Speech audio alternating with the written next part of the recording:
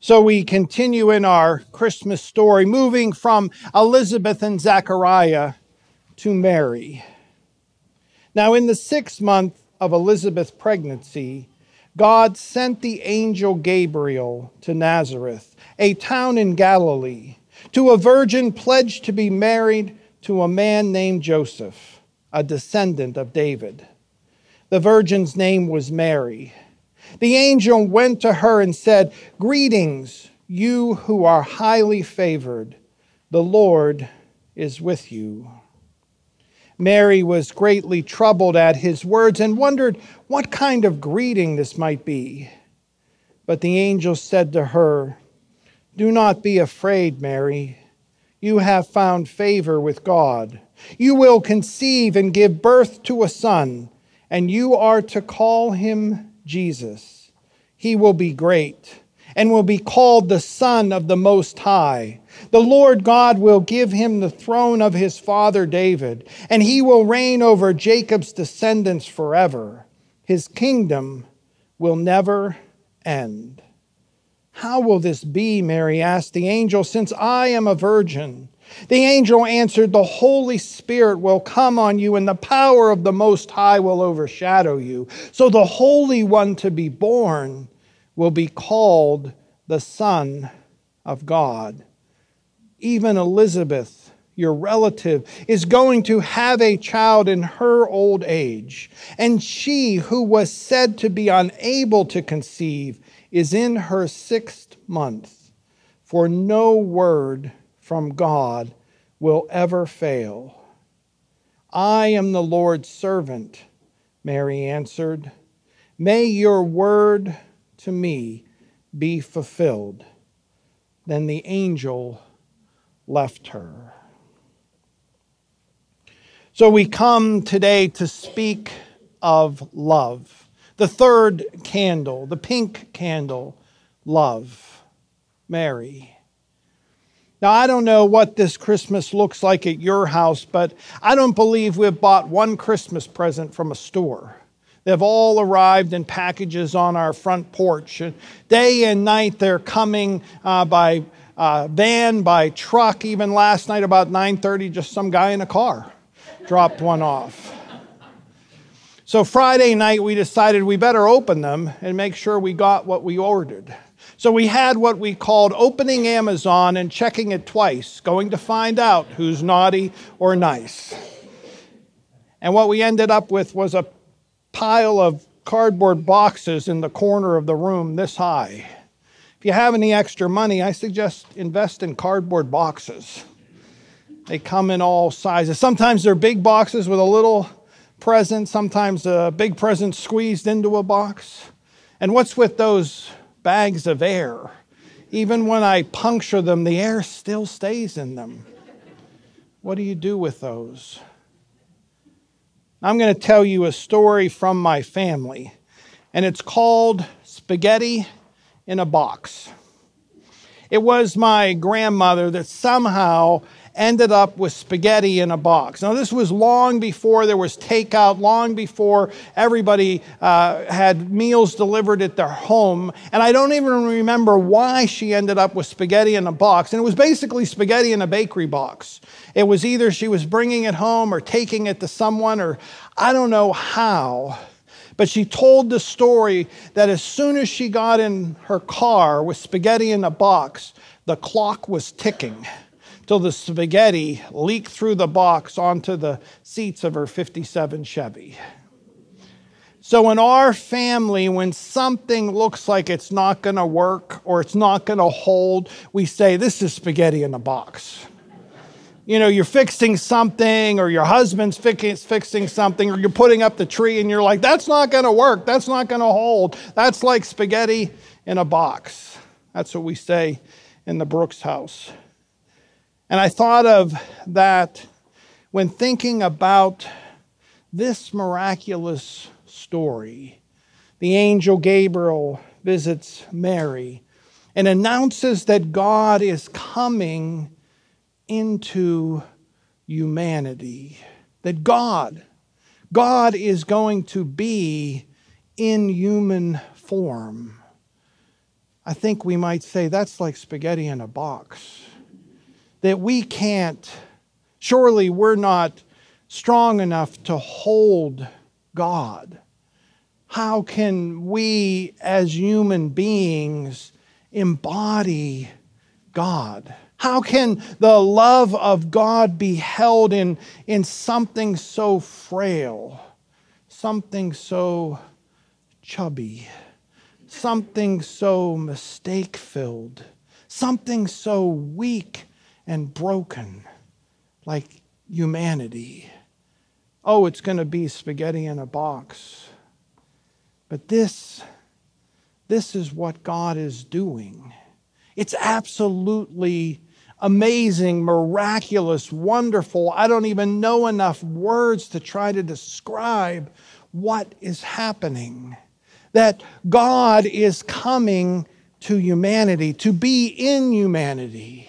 Think of the beginning of this story in the beginning of the Bible. There is the Creator creating creation, like a painter painting a picture, not in the picture, but creating it.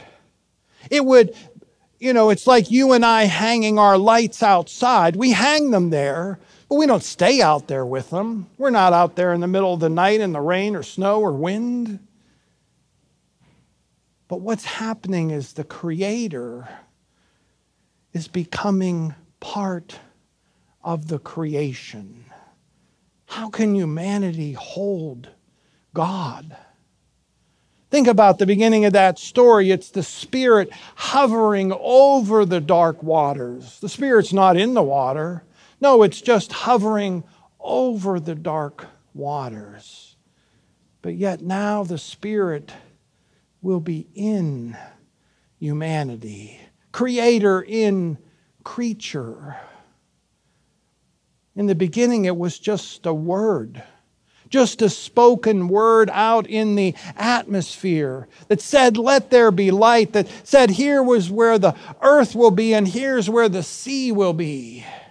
But now that word will be flesh and bones. How can our flesh and our bones hold the word of God? How can we embody God? How can the love of God be in the likes of you and me? Surely we're not going to hold. Surely we'll fall apart. But that is exactly what is happening. Now sometimes we say, well, this is Mary. This is Mary. And we say, well, Mary must have been special. She was favored by God. Even some churches lift Mary up to a high place. But to think Mary is different from us is to miss the point. We can't say God was coming for Mary because she was so talented, so special. Because God didn't come just for Mary. God came for humanity. God came for all of the world. God came for all of us. So if God's going to be embodied in Mary, then God's going to be embodied in you and me.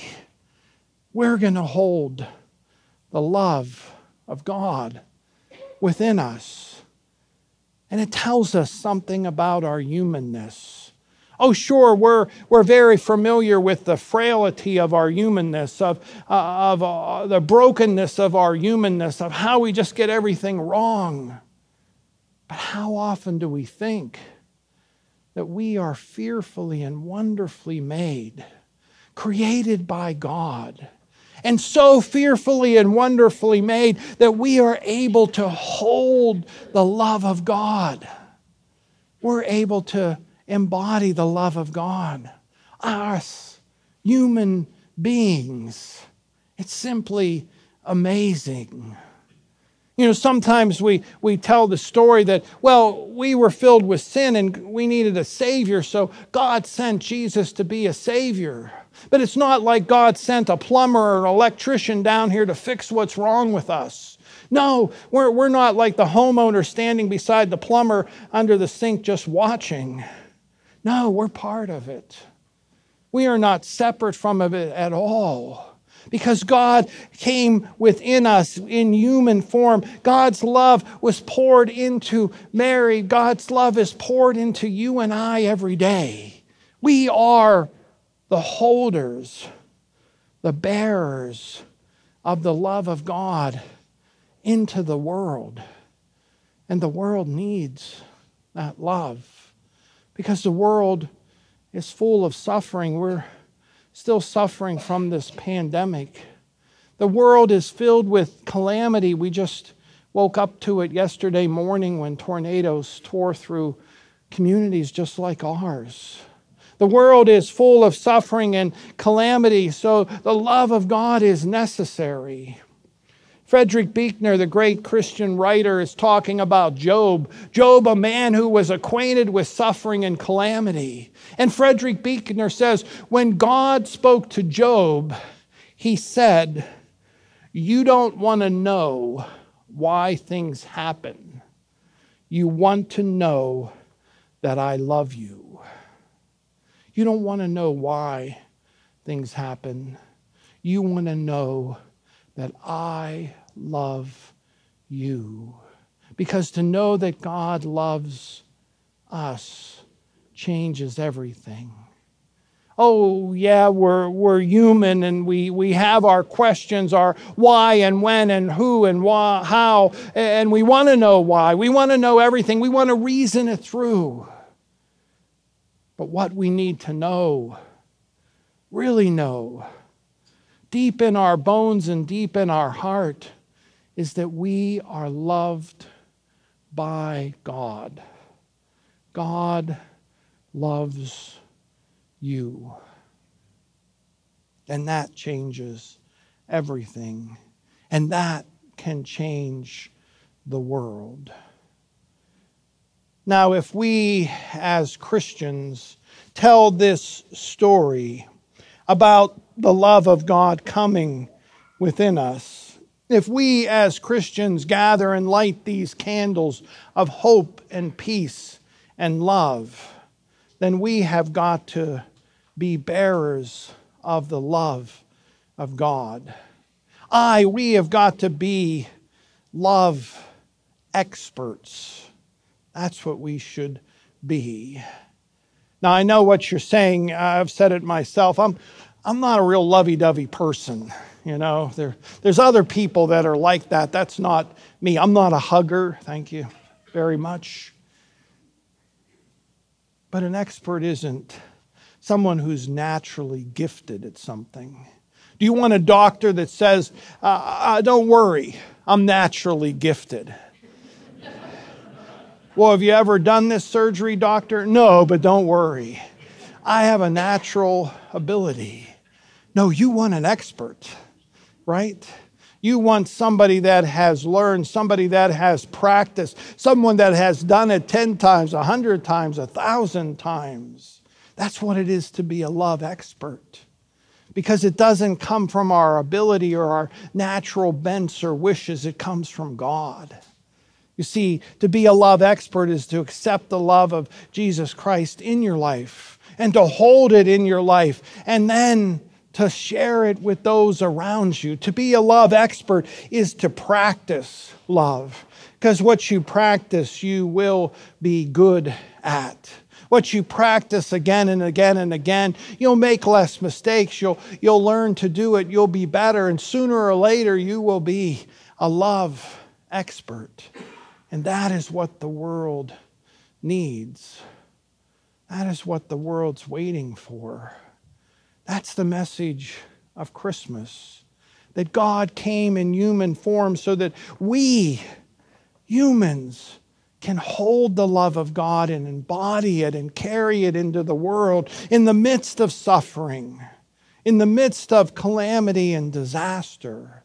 We can carry it to people who believe that they are unlovable, that no one loves them. There's people that wake up that way and go to bed that way, that go to work that way, that live their whole life because someone, when they were young, told them that they were ugly or they were stupid, that they weren't loved. But we, the love experts, can take in the love of Christ and hold it in our life and practice it wherever we go. So in the midst of suffering, in the midst of calamity, in the midst of everything that's wrong with the world, we can love because God has first loved us. You know, sometimes we're good at loving in here because it's easy. No one's going to give you a cold shoulder in church or give you a harsh word in church. And sometimes we think, well, as Christians, we're to be a Bible expert. The world doesn't want that. And there's no way you can be a Bible expert without knowing God loves you and you are to love your neighbor and go and do it. Sometimes we're good at being church experts, but that's not what we're called to be. That takes all the power out of this message. We are called to be love experts, to accept the love of God for ourselves and hold it within us and carry it out into the world and share it to everybody. And that will change the world. So go and practice. Go and practice today and tomorrow so that you and I can be love experts in the name of Jesus Christ. Amen.